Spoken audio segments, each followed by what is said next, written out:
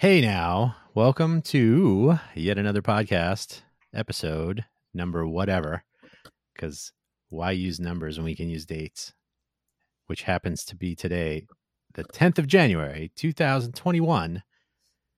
Nancy, how you doing? I'm doing great.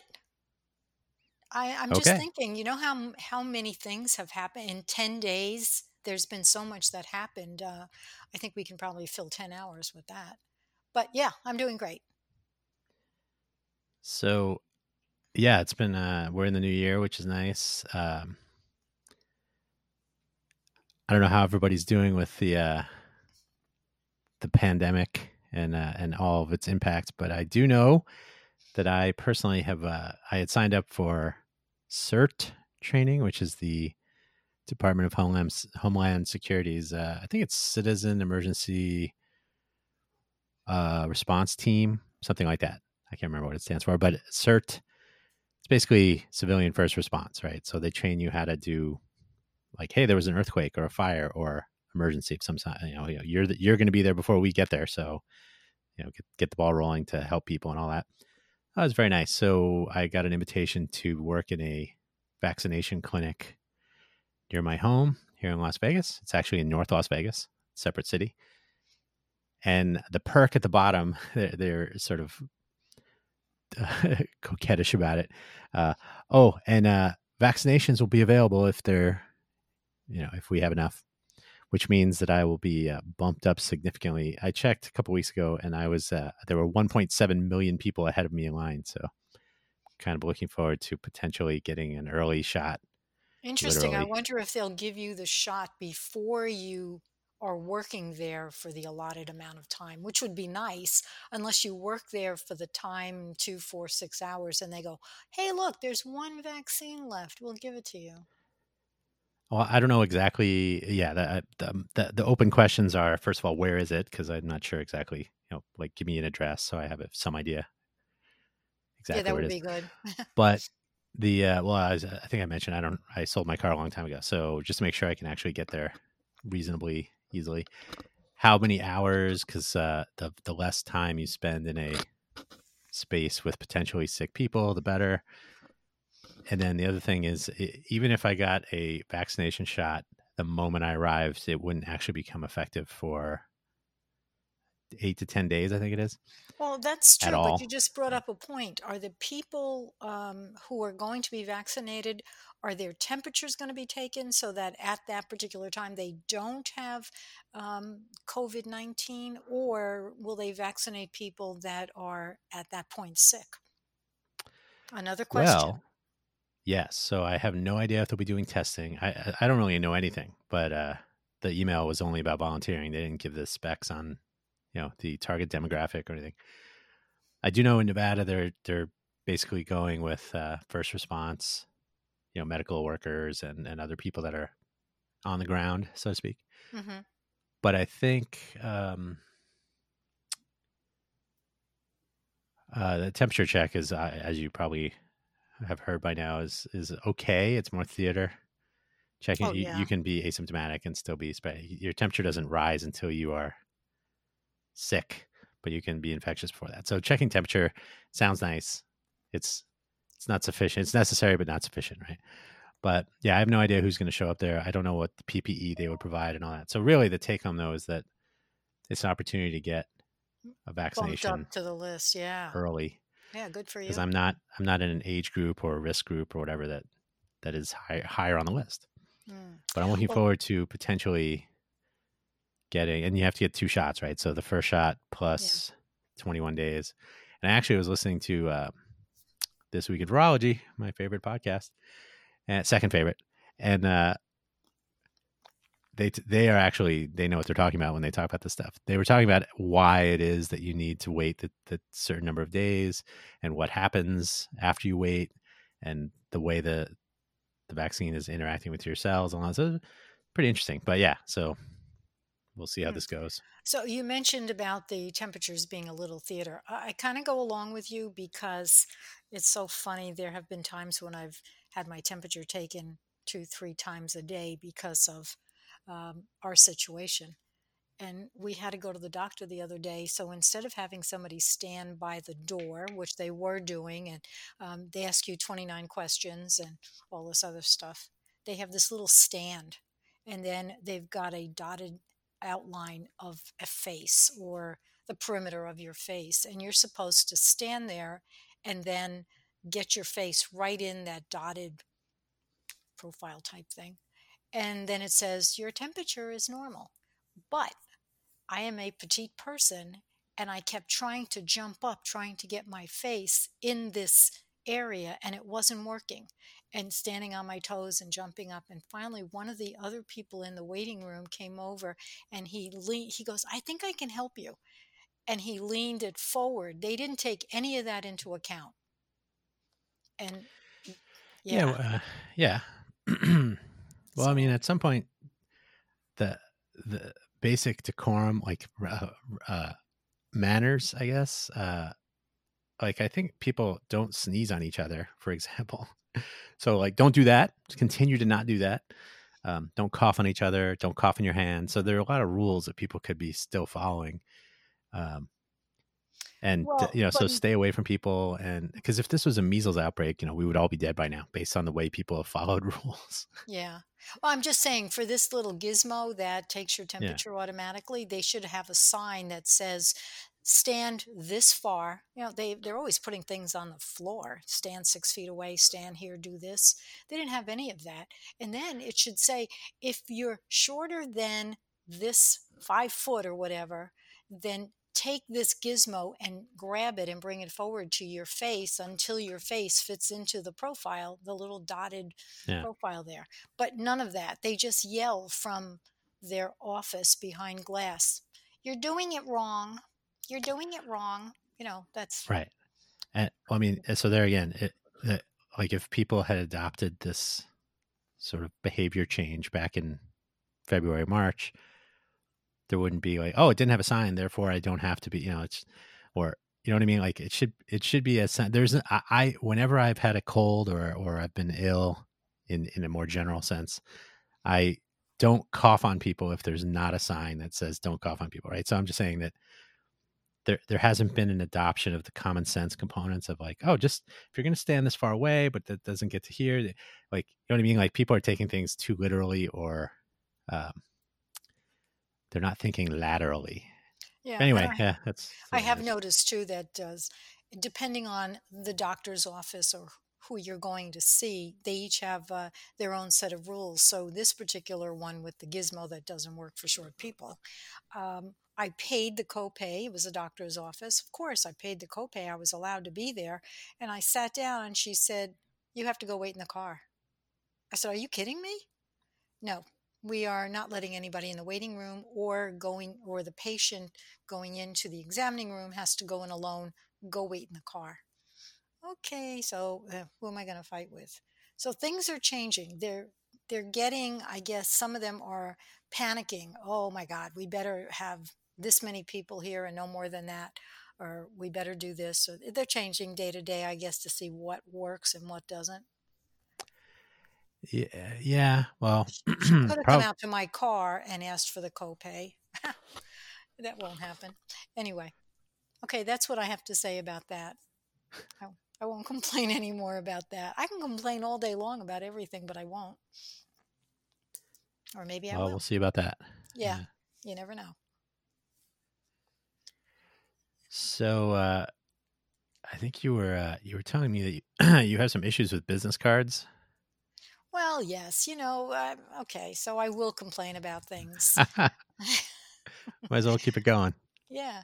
Well, for 13 years I wrote a column and every week I complained about something. So, well, figure it out. 12 times 50 is however 720. I complained 720 times about things. One of them that I complained about on an ongoing basis was business cards. I think they're important. Even if you don't have a business, it saves time to just give somebody a card that has your name, phone number, address, and if you have an email, have it printed on there. But when you're in business, you can't get a tool to help you any cheaper than the business card. Agreed? That's true. I agree. Right, Yes. right. So what I was doing was collecting business cards so that I can get their email address and put it on my list so that I can send out my online magazine. So there was a purpose for that.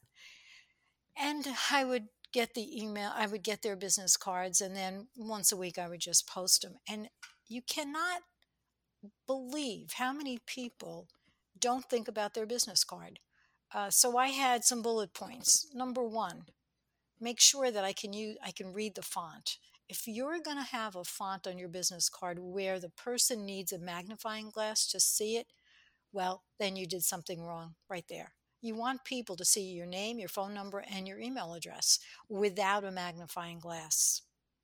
Second of all, don't go for the weird shaped business cards. They're a pain in the neck. The extra big squares or the ones cut out like the shape of the state you're living in, just go for the normal. And don't get black font on a red business card. There are certain colors that don't work. I don't know about you. Well, make it simple: black on white, black on yellow, navy High blue on contrast. yellow. Yeah. High But contrast. Yeah. yeah, not black on red for Pete's sake, or black on dark blue. What were you thinking? Yep. Okay. Then who cares if you did so many things in your lifetime? I don't want a business card where I'm going to read your biography. If I'm that interested, we'll get together and you can tell me. I don't need Or it put on it a on the business back. card. Don't Put put it on it the on the back. back, No? because on the back you could make a note Ah, like yes. oh, met this person at this function, or don't consider doing anything with this person, or whatever. But it's really helpful. And if you get a glossy card, you can't use a pen on it. Right. So think before you print. I'm not really interested in having all the things that you did, how many kids you have, and who you knew and where you worked before. When you're giving out a business card, the whole thing is to set up a relationship. And then you can tell them your background when you meet with them, have coffee with them. And this is strictly if you're networking. I mean, all these things I'm telling you, if you're a networking person, you certainly want to use this business card and follow up with it and carry it. I don't want to hear this. Oh, I just gave out my last business card. Sorry. Because you should print more than 10, and you should always have a supply with you. And if you have to, stick the box in your car and then run out and get more. Yeah. But that is a flimsy excuse. Or I'm having it redesigned, and so I'll get back with you. But here's my favorite. They had their phone number. I called them and I said, I looked all over your business card and there's no email. And that person said, well, that's because I get too many emails. So you came to a networking event and you don't want any emails? I Yeah. think that person should have stayed home. So, yeah. Well, they got you to call them. That sort of worked. Yes. And then that business card went in the garbage because they didn't want to give me their email, even verbally. Yeah. So, Yeah, I have some. Well, first of all, pardon me. I have probably from you picked up the business card habit. So for the various places I've worked over the years, in fact, the use of LinkedIn.com, unaffiliated, I became interested in that because back in the Silicon Valley days, where did I think I stayed somewhere for more than a year, but of the oh my God, really? yeah, of the seven to eight, I guess it was about 8 years of Silicon Valley time from 93 to 2001. That during that time I worked in like, I don't know, 10 different places, which was great for the salary, great for the resume. However, where are you working, or where do I know you from? That kind of thing. So the living business card that it was LinkedIn at the time to me was very appealing. It's like here's my so you don't have to be so verbose on your business card. If you have one, you can just say, yeah, I'm on LinkedIn, and you connect And with not the to person. interrupt, but years ago, LinkedIn was specifically for businesses. Yeah. It was clean and easy to go through, not like today where it looks like a faux Facebook. So, Yeah. Yeah. There are a couple things I'll get to, but so yeah, generally I was using LinkedIn as a living business card and slash here's my basic resume, right? Because hmm I worked at these companies, a little blurb, so it does look like a fairly typical CV, curriculum vitae, right? Resume. So then Microsoft purchased them, and it's become a social nightmare with with stories. So they're going downhill.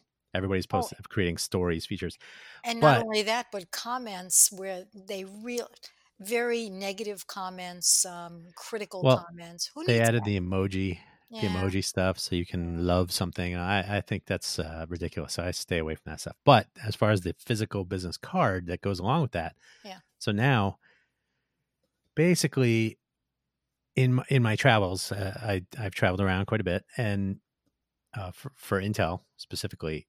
So I got business cards, and I was asked by a marketing person or a person who was more into like program management. So why did you get business cards? You're just in engineering, and I said, because that's how you get in touch with people.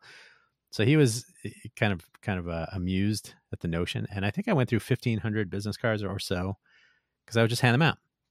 Like, hmm yeah, here's my my contact information is on the card, and that's all that was on there, right? Dan Hugo, software architect, Intel Corporation, my personal cell phone number, and my work email address. That's it. hmm Now, the funny part, speaking of funny shapes, was corporate design, right? So when you go buy the business cards, you go to the Intel website. So your mileage may vary at your company, but so Intel had an internal arrangement with various services.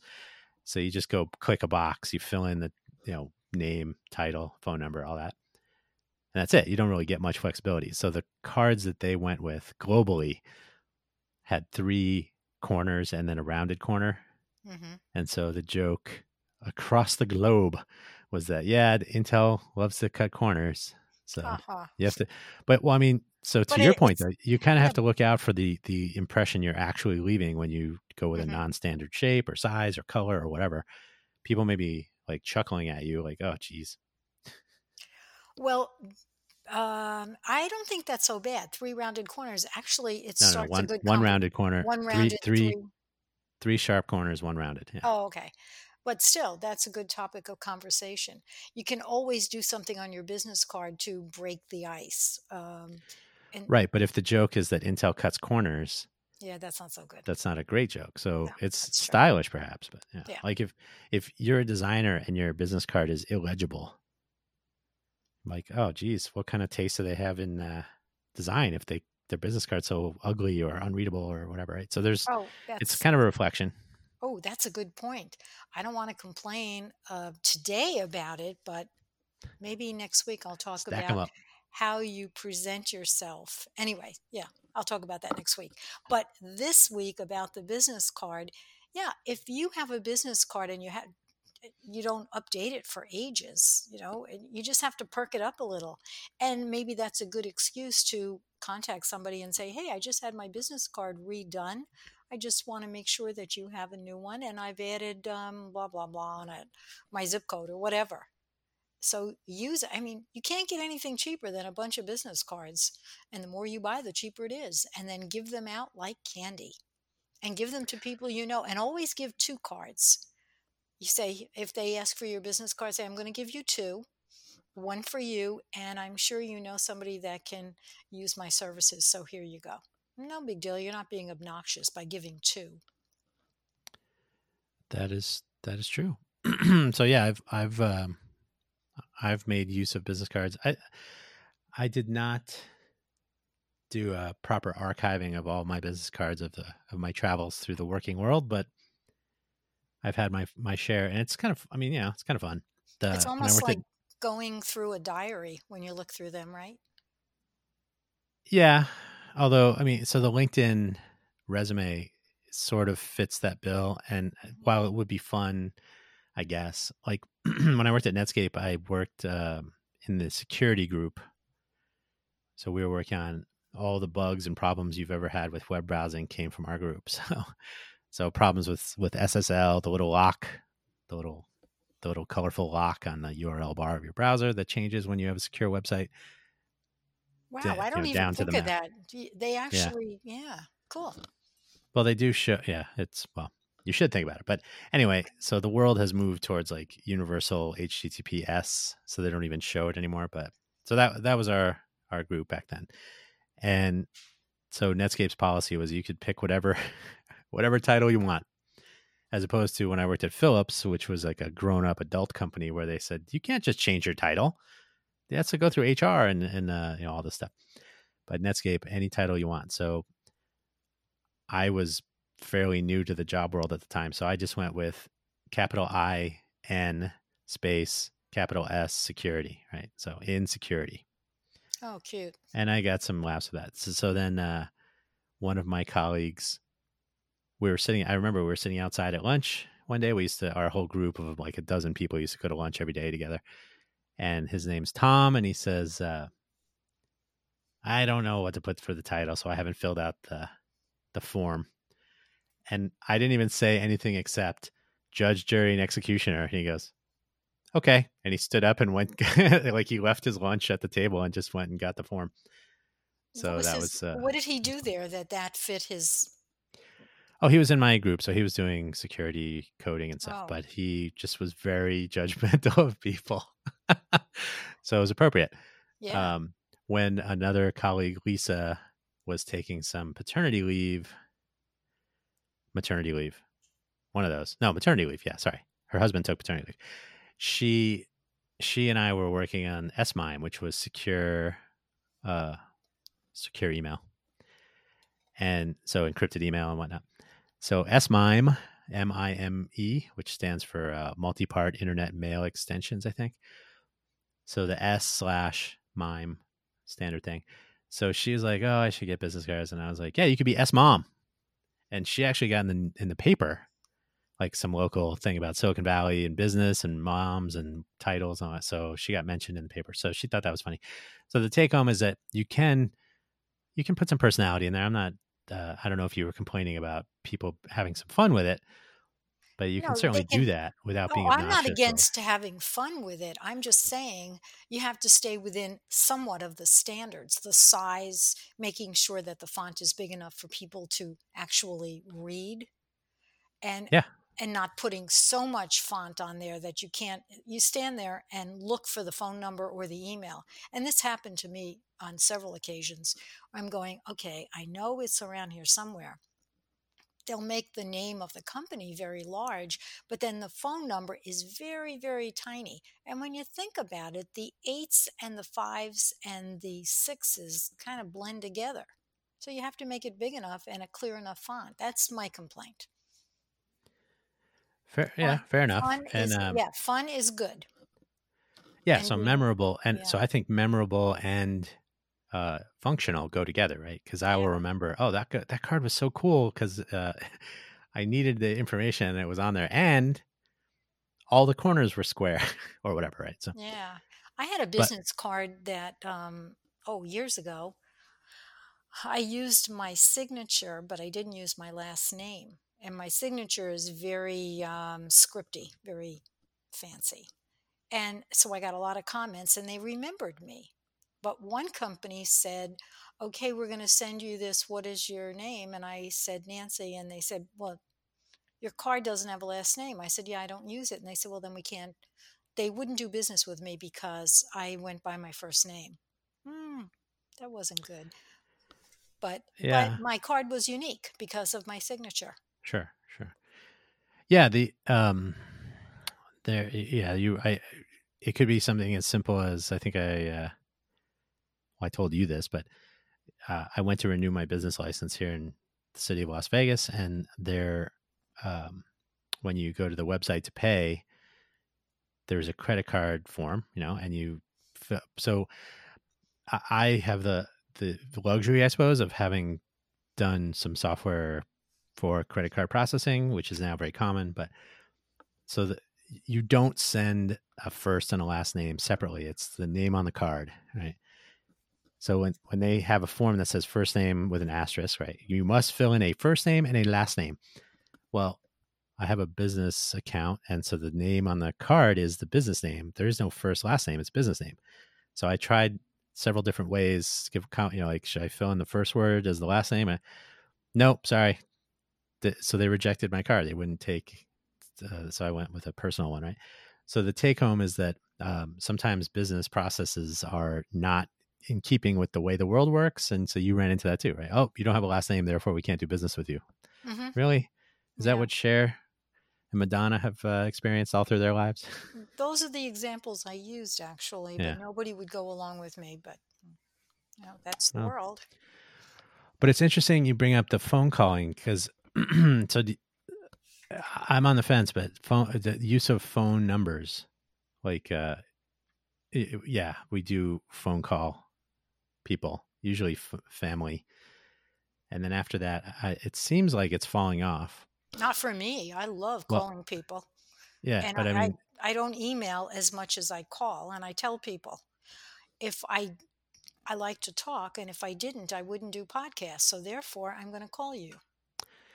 yes. So the connection of a phone number, and if you anybody listening has ever wanted to change their mobile carrier today, not so bad, but there was a time, especially back in the wired phone days, and we can get into how trunks work and all the phone routing, and that's Let's not get too another story. technical. But Okay. I mean, it is a technical challenge in the context of when phone wiring was invented, and there were people that were running wires and switching stations at central offices and all. But the world is digital now, so a phone number today is like an appendix, right? It's vestigial. It's not the world can work in a much more efficient way, a very efficient way. So personally, I'm not really a fan of a connection to a phone number and receiving a phone call, because first of all, it's usually tied to your phone, your physical device. So if your phone is across the room or if it's not charged or whatever, then you don't get the call. So there has been a shift not only in number portability, but also more common and widespread now. You don't have to use a phone. You can use WhatsApp, WeChat, Skype, Meet, Zoom. The list goes on. It's only growing every day. So I'm kind of on the fence from a business perspective, because I know there is a legacy of phone number and email, as you've said.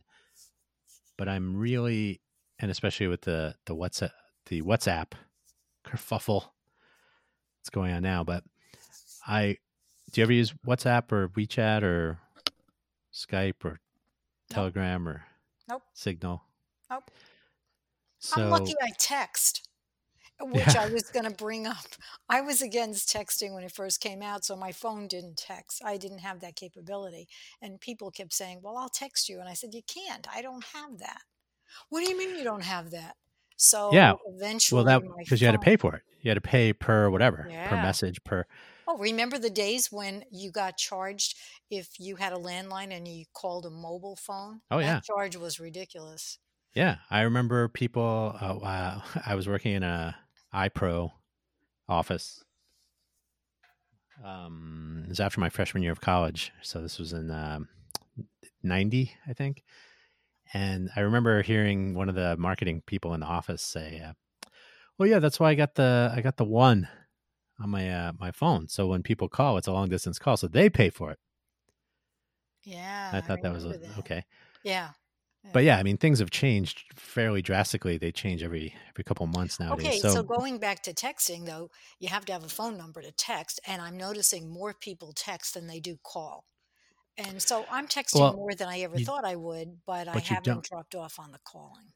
right. You don't need a phone number to do texting Really? technically. So, so that's what I'm getting at is the legacy of phone numbers, number portability, texting. And by the way, when I worked at Philips, we were making the displays for the 6100 series of Nokia phones, which were like they were back in the day. This was big. They were selling 1 million a week of those phones. It was ridiculous. So the Philips people used to work with the Nokia people who were in Finland, and everybody in Europe was texting like crazy. They're like, oh, you sit at a table and you text the person next to you instead of talking to them. And we thought that was ridiculous and outlandish. And oh my God, I hope that doesn't happen here. So that's where we are. Yeah. But so short message service, and then later multimedia message service, and all the other variations, they all are using phone numbers. But today, if you're using WhatsApp or Telegram or Signal or Skype or whatever, I can send you a text message, but it can be much more than much more than text, right? It can be a video, it can be live stream, it can be a chat, it can be attachments, emoji, right? So it's a much richer experience. But I don't need to send it to your telephone number. I send it to you. And so like you've had a telephone, hey world, Nancy has been using mobile phones since they used to get bolted into your car. Yeah. So this is one phone number that's been around for the block, 3,000, 5,000 minutes a month for decades. Yeah. And back when minutes used to be counted, right? So it's important to keep the phone number because of the legacy. But if you're starting a business today, do you get a business phone number or do you get a name? You buy a domain name perhaps, but really more importantly today, I got to get the Twitter and the Facebook, and then you sign up for WhatsApp if you're in America or many countries, or if you're in Europe, it's WhatsApp and Skype, I think, still. And if you're in Japan or Thailand, it's Line, and if you're in China, it's WeChat. But you basically get your communication channel. You don't even need a phone number. Well, you need a phone number to sign up, which is Yeah. Oh, weird. that's funny. But I think depending on your profession, if you're a doctor, you need a phone number. Or if you're a lawyer, or Well, yeah, lawyer probably more so, but I would argue it depends on who is asking. So if you're starting a business doing like internet development, if you're a website designer, you don't need a phone number. You need your website and you need an email address and you need your WhatsApp. Mhm. Also, who's your target audience? Mine happens to be middle age, and they're more likely to. Yeah. So who are you giving it to? Yeah. Yeah, right. So even though WhatsApp, you can exchange phone numbers, which is still a legacy. But if you are using WhatsApp, you get a QR code, you scan it, and you've added the person. Signal and Telegram use phone numbers. So that's interesting now because, Facebook bought WhatsApp. So WhatsApp is changing their privacy policy. So I'm like, you know what? I use WhatsApp to talk to 3 people, and all of them also use Telegram, which is not connected to Facebook. So I said, I'm gonna get rid of WhatsApp because I don't really use it, and I don't need to deal with Facebook's privacy policy. So that gets down to, I didn't have to give someone my phone number. I just had to invite them to and add them to my contact list on Telegram, which is still phone number based, but the phone number is vestigial. It's an appendix. So, and as were we talking about this? No, we were talking about this before. I used to get SIMs in other countries when I was traveling. Mm-hmm. So the problem with that was I had a phone that would support one SIM. So if I was in Ireland, I had a 33 number, which is an Ireland number, area code, international code. But when I was in America, I didn't have that SIM in my phone. But people in Ireland would try to contact me. This didn't happen too many times, but mostly email. But they tried to use my Ireland number to reach out to me for something. Like, I use that in Ireland. So because the phone number was tied to the communication, that broke it, that I wasn't using it. Nowadays there's this move towards, just ping me on Skype or WhatsApp or whatever. So personally, I think the move away from a phone number, it will take a long time. It's like the move to chip cards, same thing, right? Like everybody still has a magnetic stripe on the back of their credit cards or ATM cards or whatever, because the infrastructure is vast. But the move to chip cards, as they were called in Europe, chip cards, was only logical. but in America it took forever because everybody's tied to magnetic stripes. So Well, then they same had with to phone numbers. change the card reader in every store. So it takes a while to change. Hey, you mentioned QR codes before. Yes. And I know years ago when I was in Silicon Valley, everything was about the QR code. I mean, they had it on buildings, they had it on doors, they had it on cars, they had it all over the place. And when I noticed that Phoenix was very slow in getting to, matter of fact, people would say, "What the heck is that?"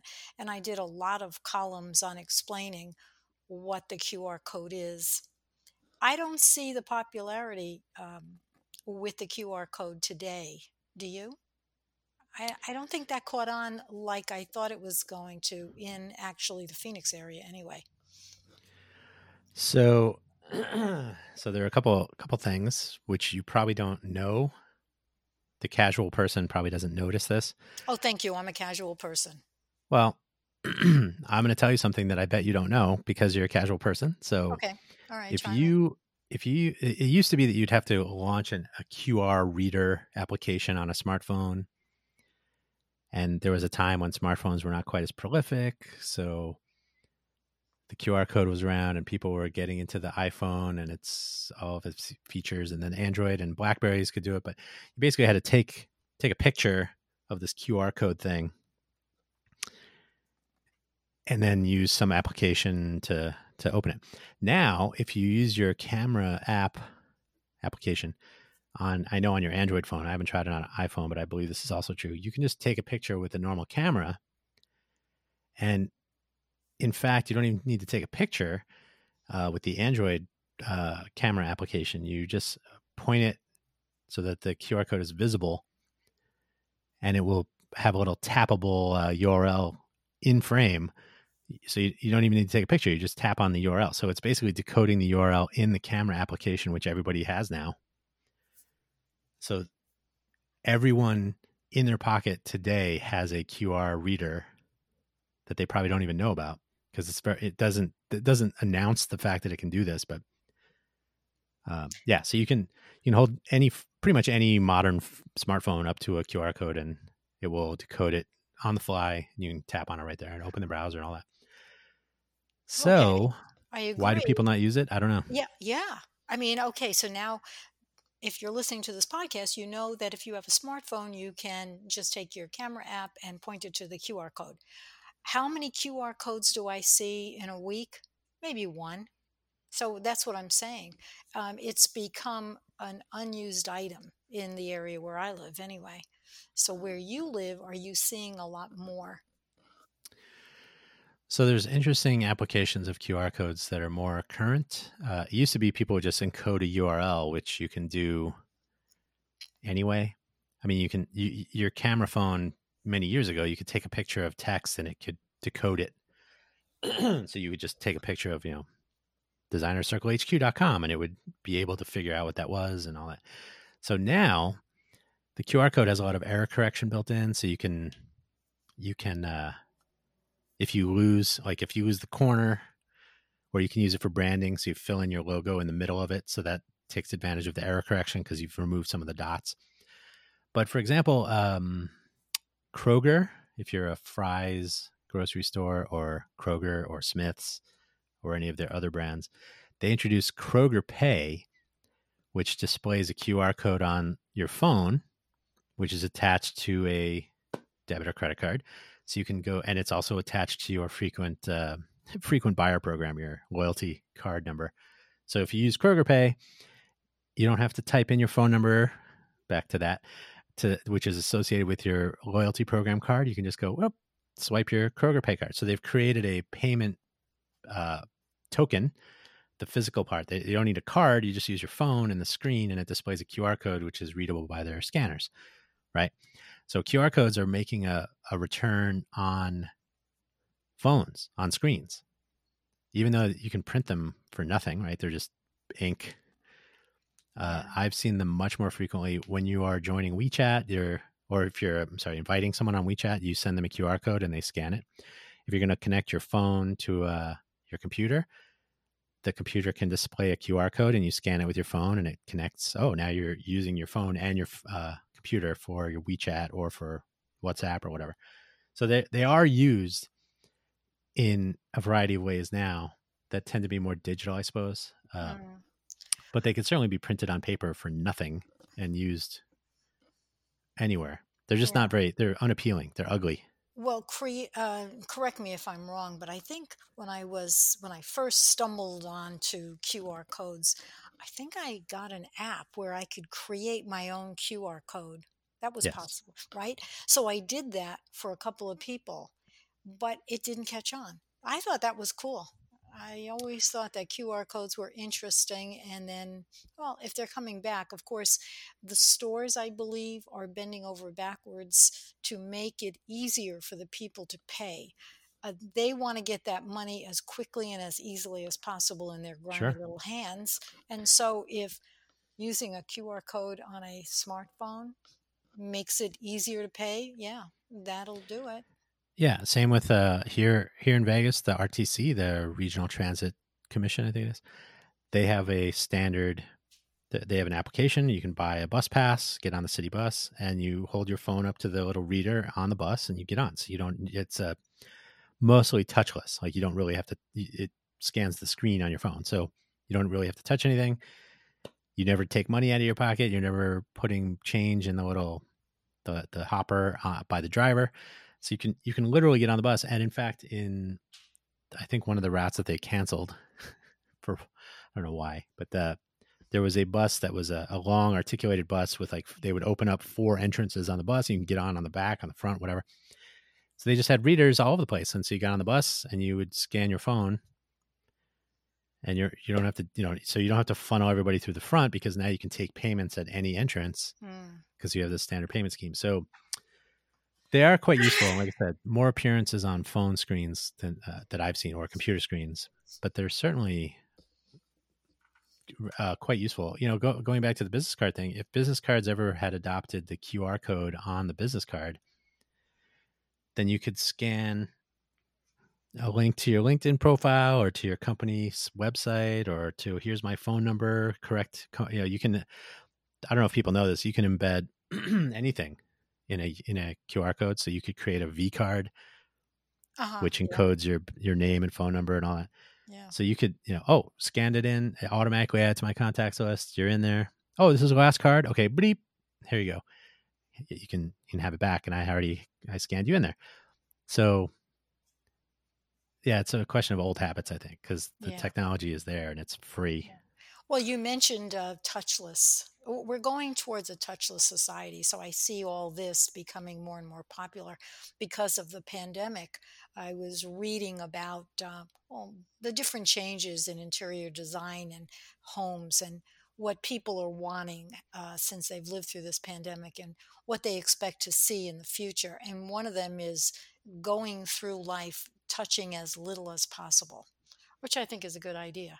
So that Yeah, being said, I was reading back when all this started in early 2020, the Hong Kong, I believe, had the first SARS virus experience. I guess it was a minor outbreak. It never reached the scale that this sequel has.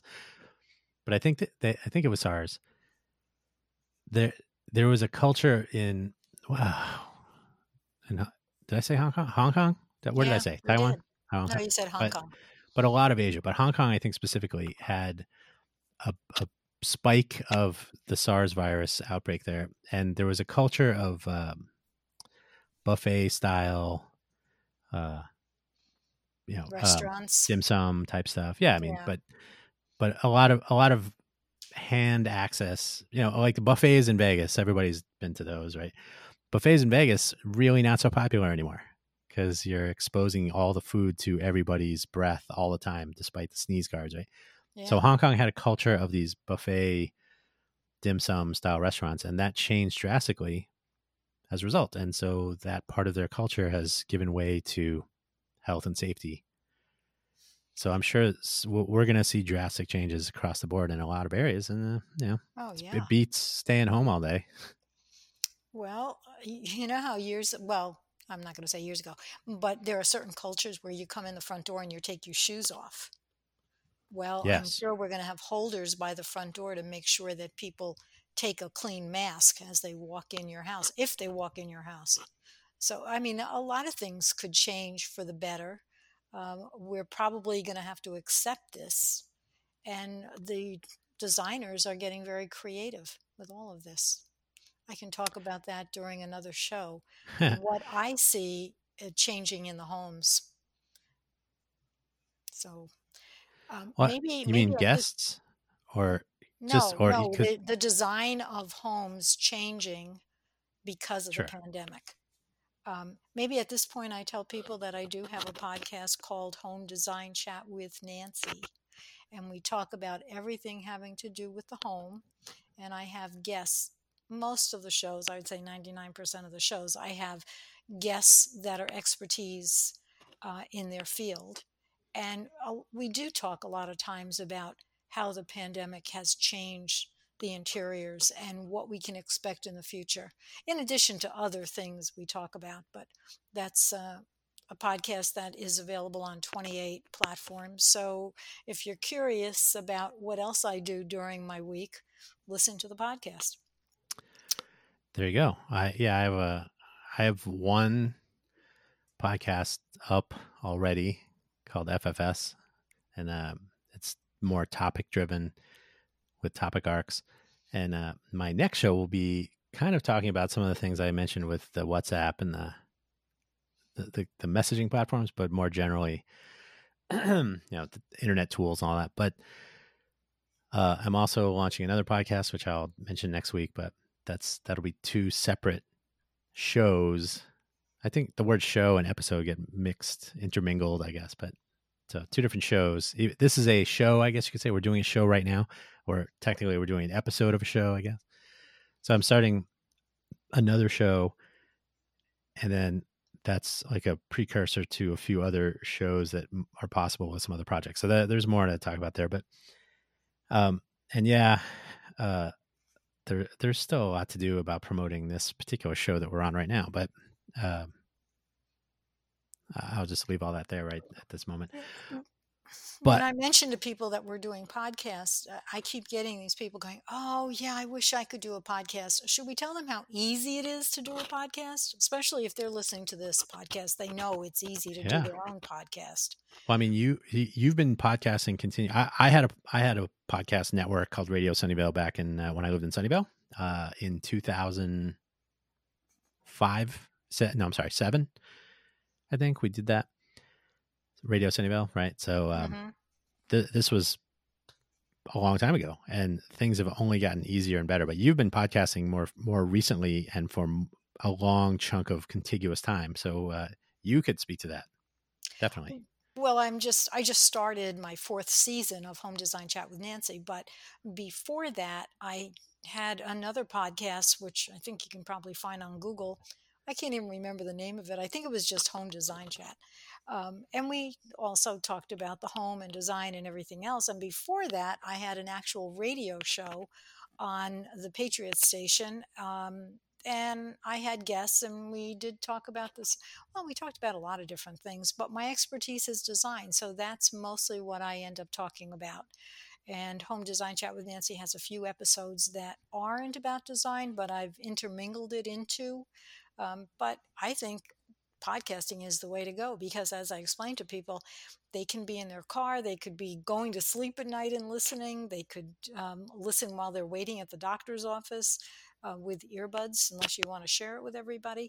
So it's the easiest way to listen instead of having to read an article. Just listen to my podcast or our podcast.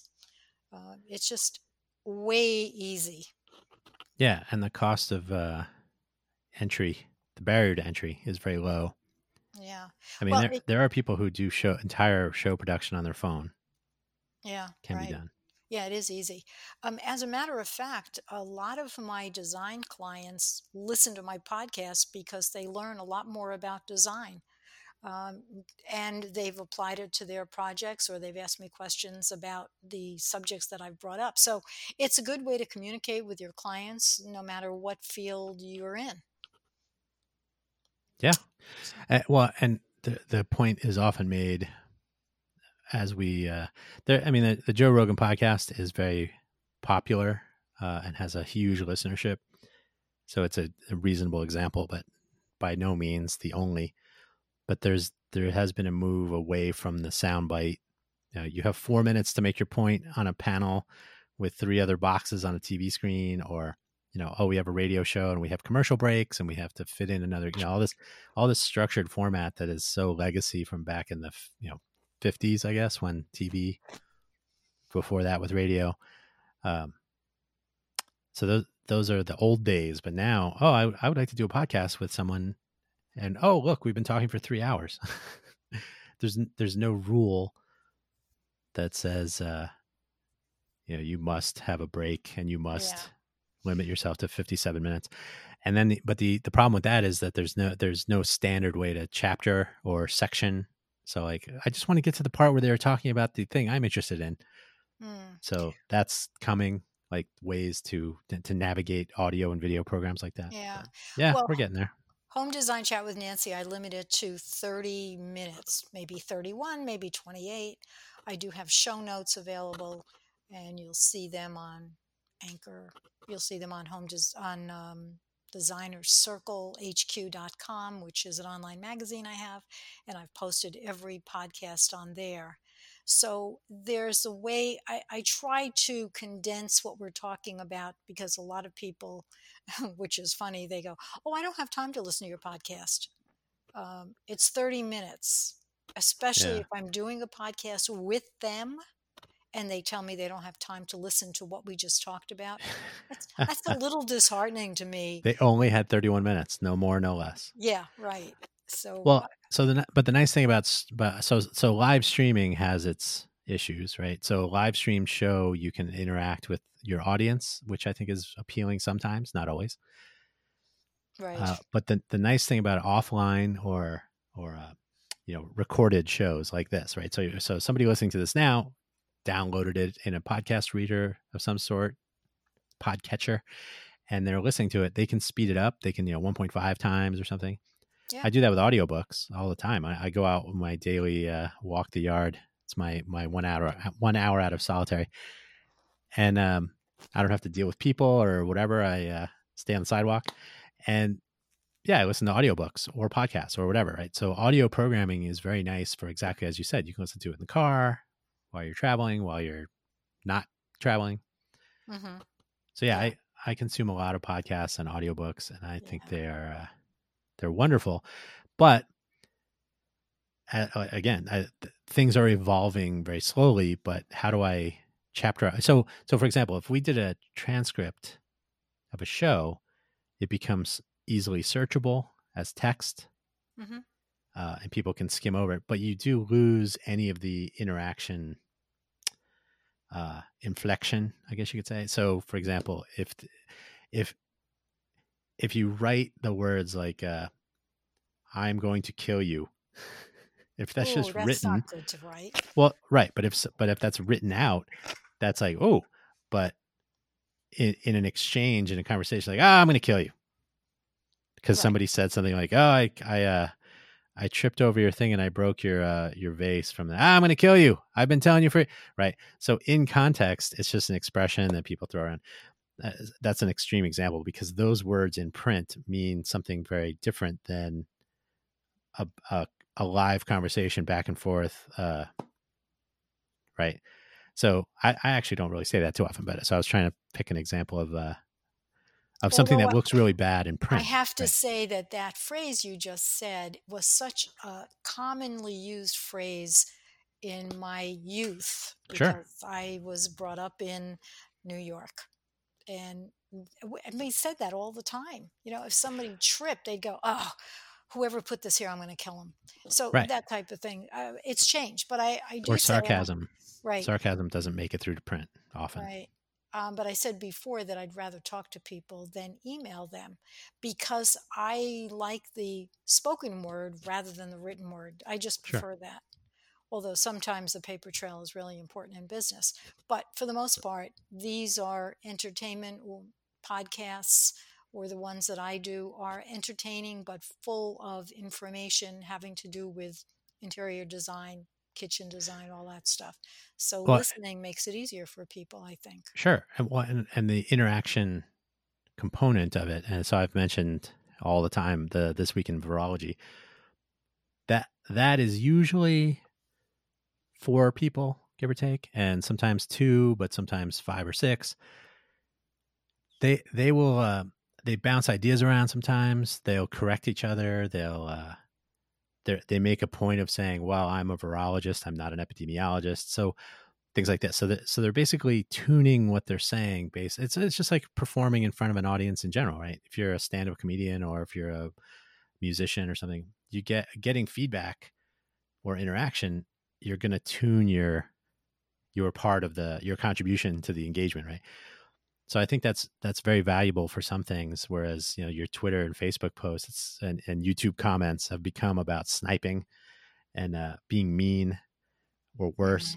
Mm-hmm. So I think so the appeal of a live stream with an audience where they can actually interact, I think, is interesting for those reasons, right? So like, the date is actually, from something as simple as correcting a little facet of a story, like, oh, the date was actually whatever the actual date was, or an actual like somebody listening to this right now, if they're like, oh, I have a suggestion for something, they could be a part of the conversation. That's totally a viable interaction in nowadays technologies and norms.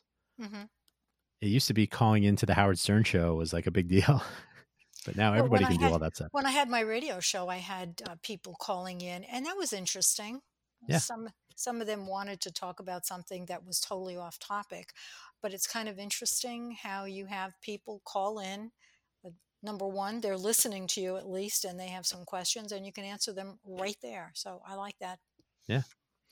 So that's something I would like to do in general. I think I mentioned this in a previous show, but I created a Discord channel. Discord has all of these the social networking tools in the world, without getting too far into it, but they draw you to them, which I'm not a fan of. So I'm kind of looking at ways that we could not be stuck with. Some people do an entire show or an entire channel of performance, whatever their field, comedians or musicians or talk shows or whatever. They'll do it on Facebook. Just do a little video chat back and forth or whatever, or a Zoom channel.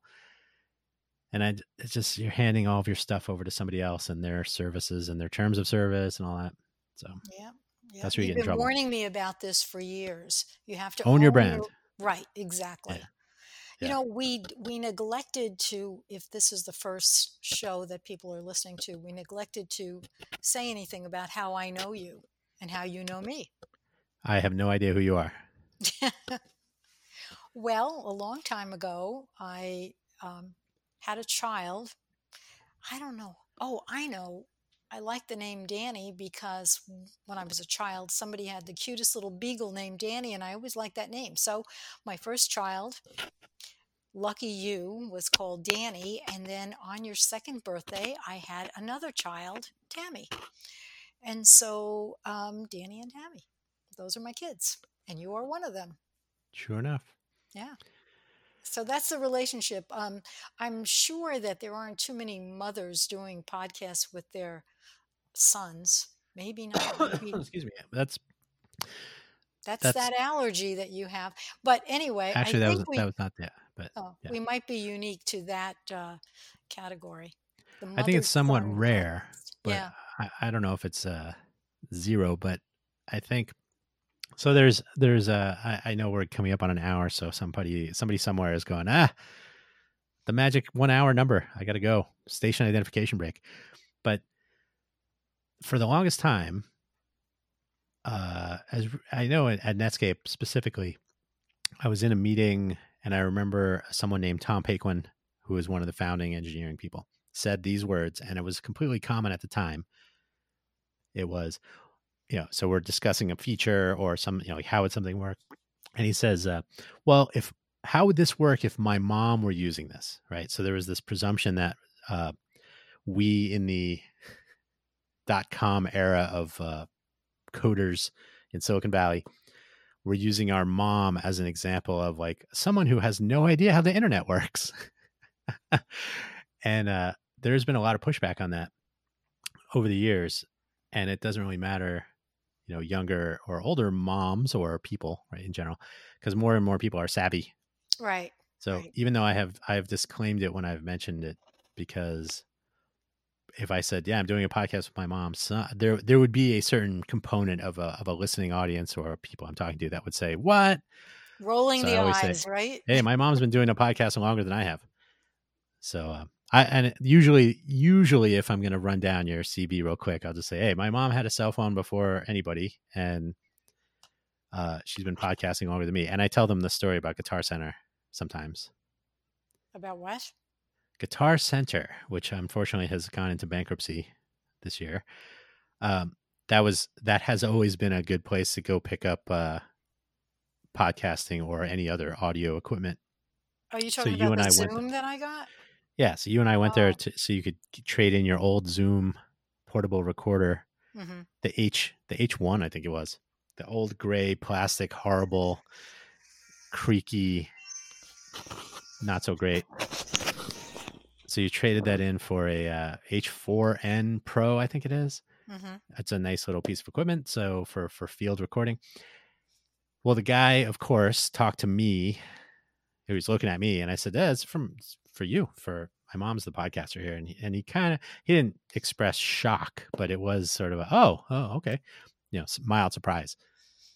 And I find that interesting because more and more people are using technology and electronics and whatnot to accomplish their goals. And one of them Mm-hmm. is you're a podcaster. You have been. Well, more interesting than that was when I went to get the first phone where I could text because I was against texting. I had a flip phone. I said, well, this is fine. I have a phone. What else do I need?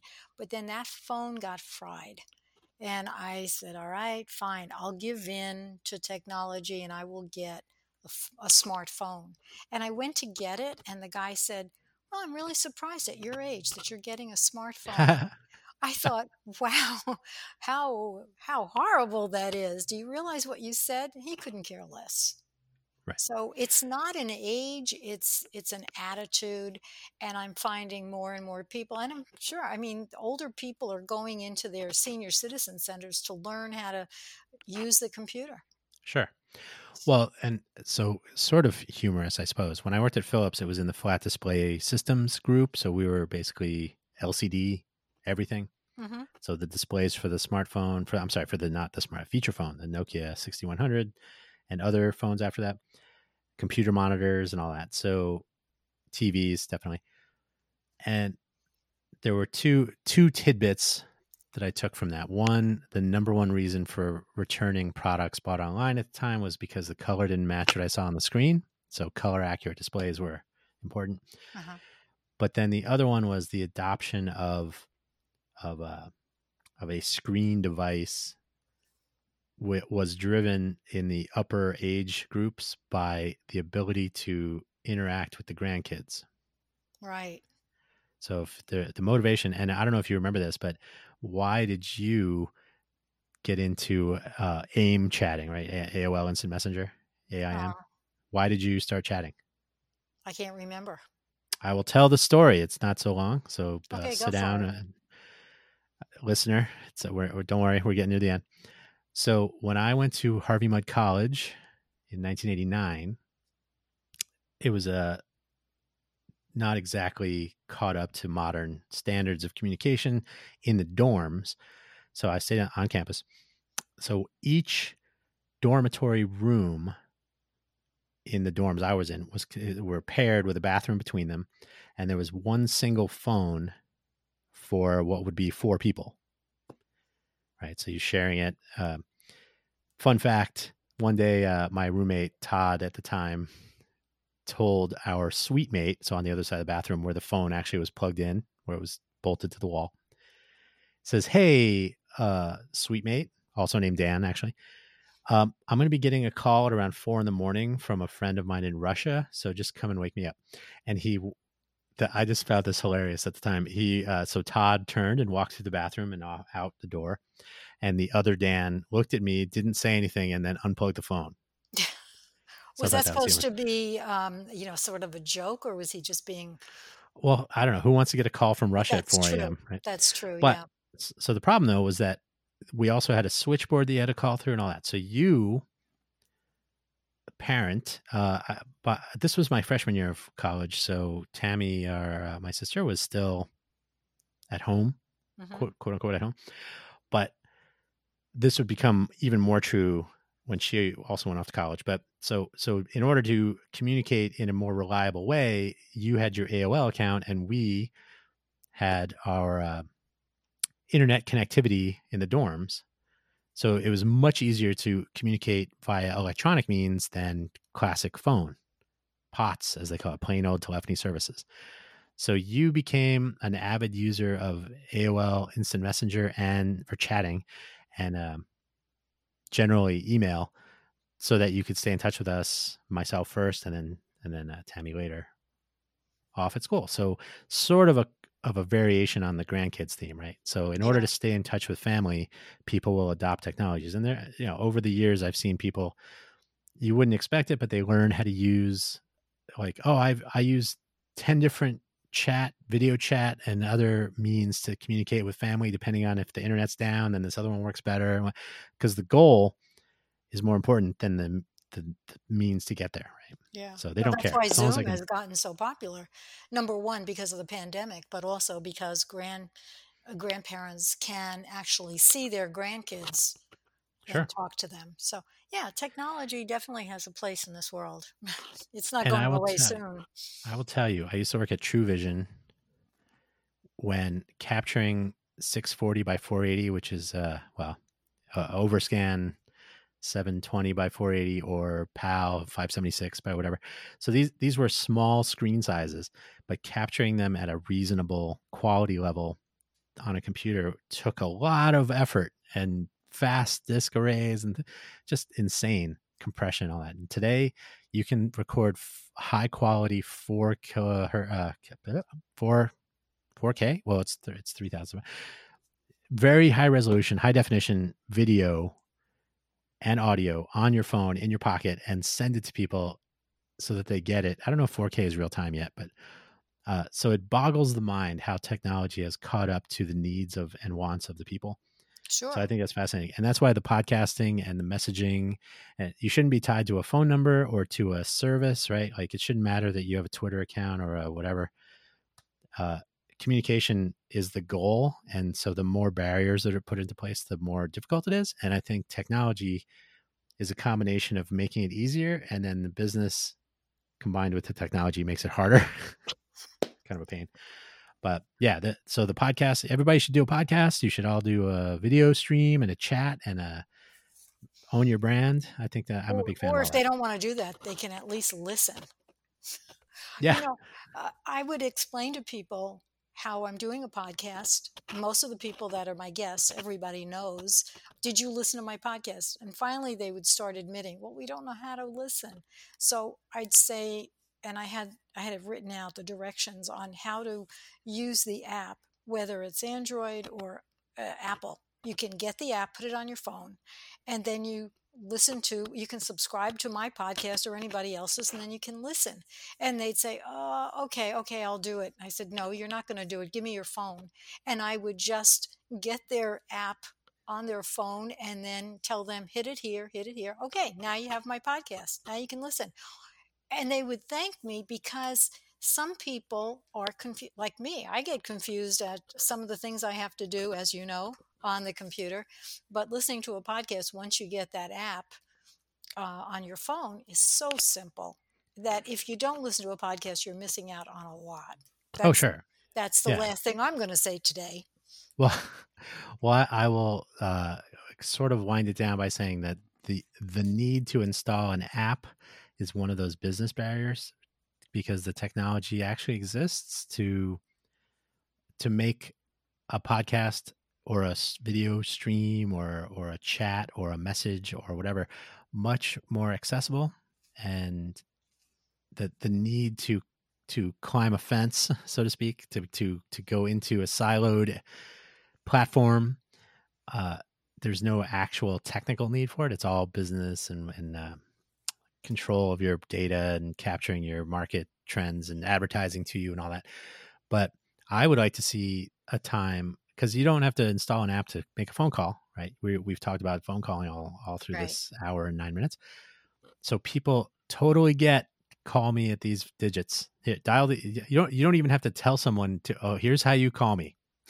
You pick up the phone, you put it on your head, and you Yeah. touch these numbers, right? So people understand that, and they also understand web browsing, right? If you give someone a URL, they get that, or if you can give them something to click on, even better. Not everybody, because I've Well, said to people, what's the URL on that? And they'll go, what's the URL? sure. There are still some barriers there, but people understand clicking on things and whatnot. So Sure.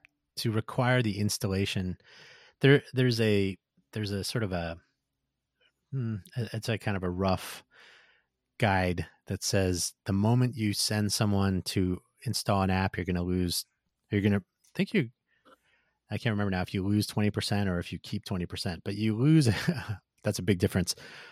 But a certain percentage of people will say, I don't want to do that. And then, okay, once you've installed the application, now type in your email and sign up for a new account. I don't want to deal with that. So you lose more people. Okay, now enter a credit card. I don't want to deal with that. So you start losing people the more barriers you put up into place, or you put into place.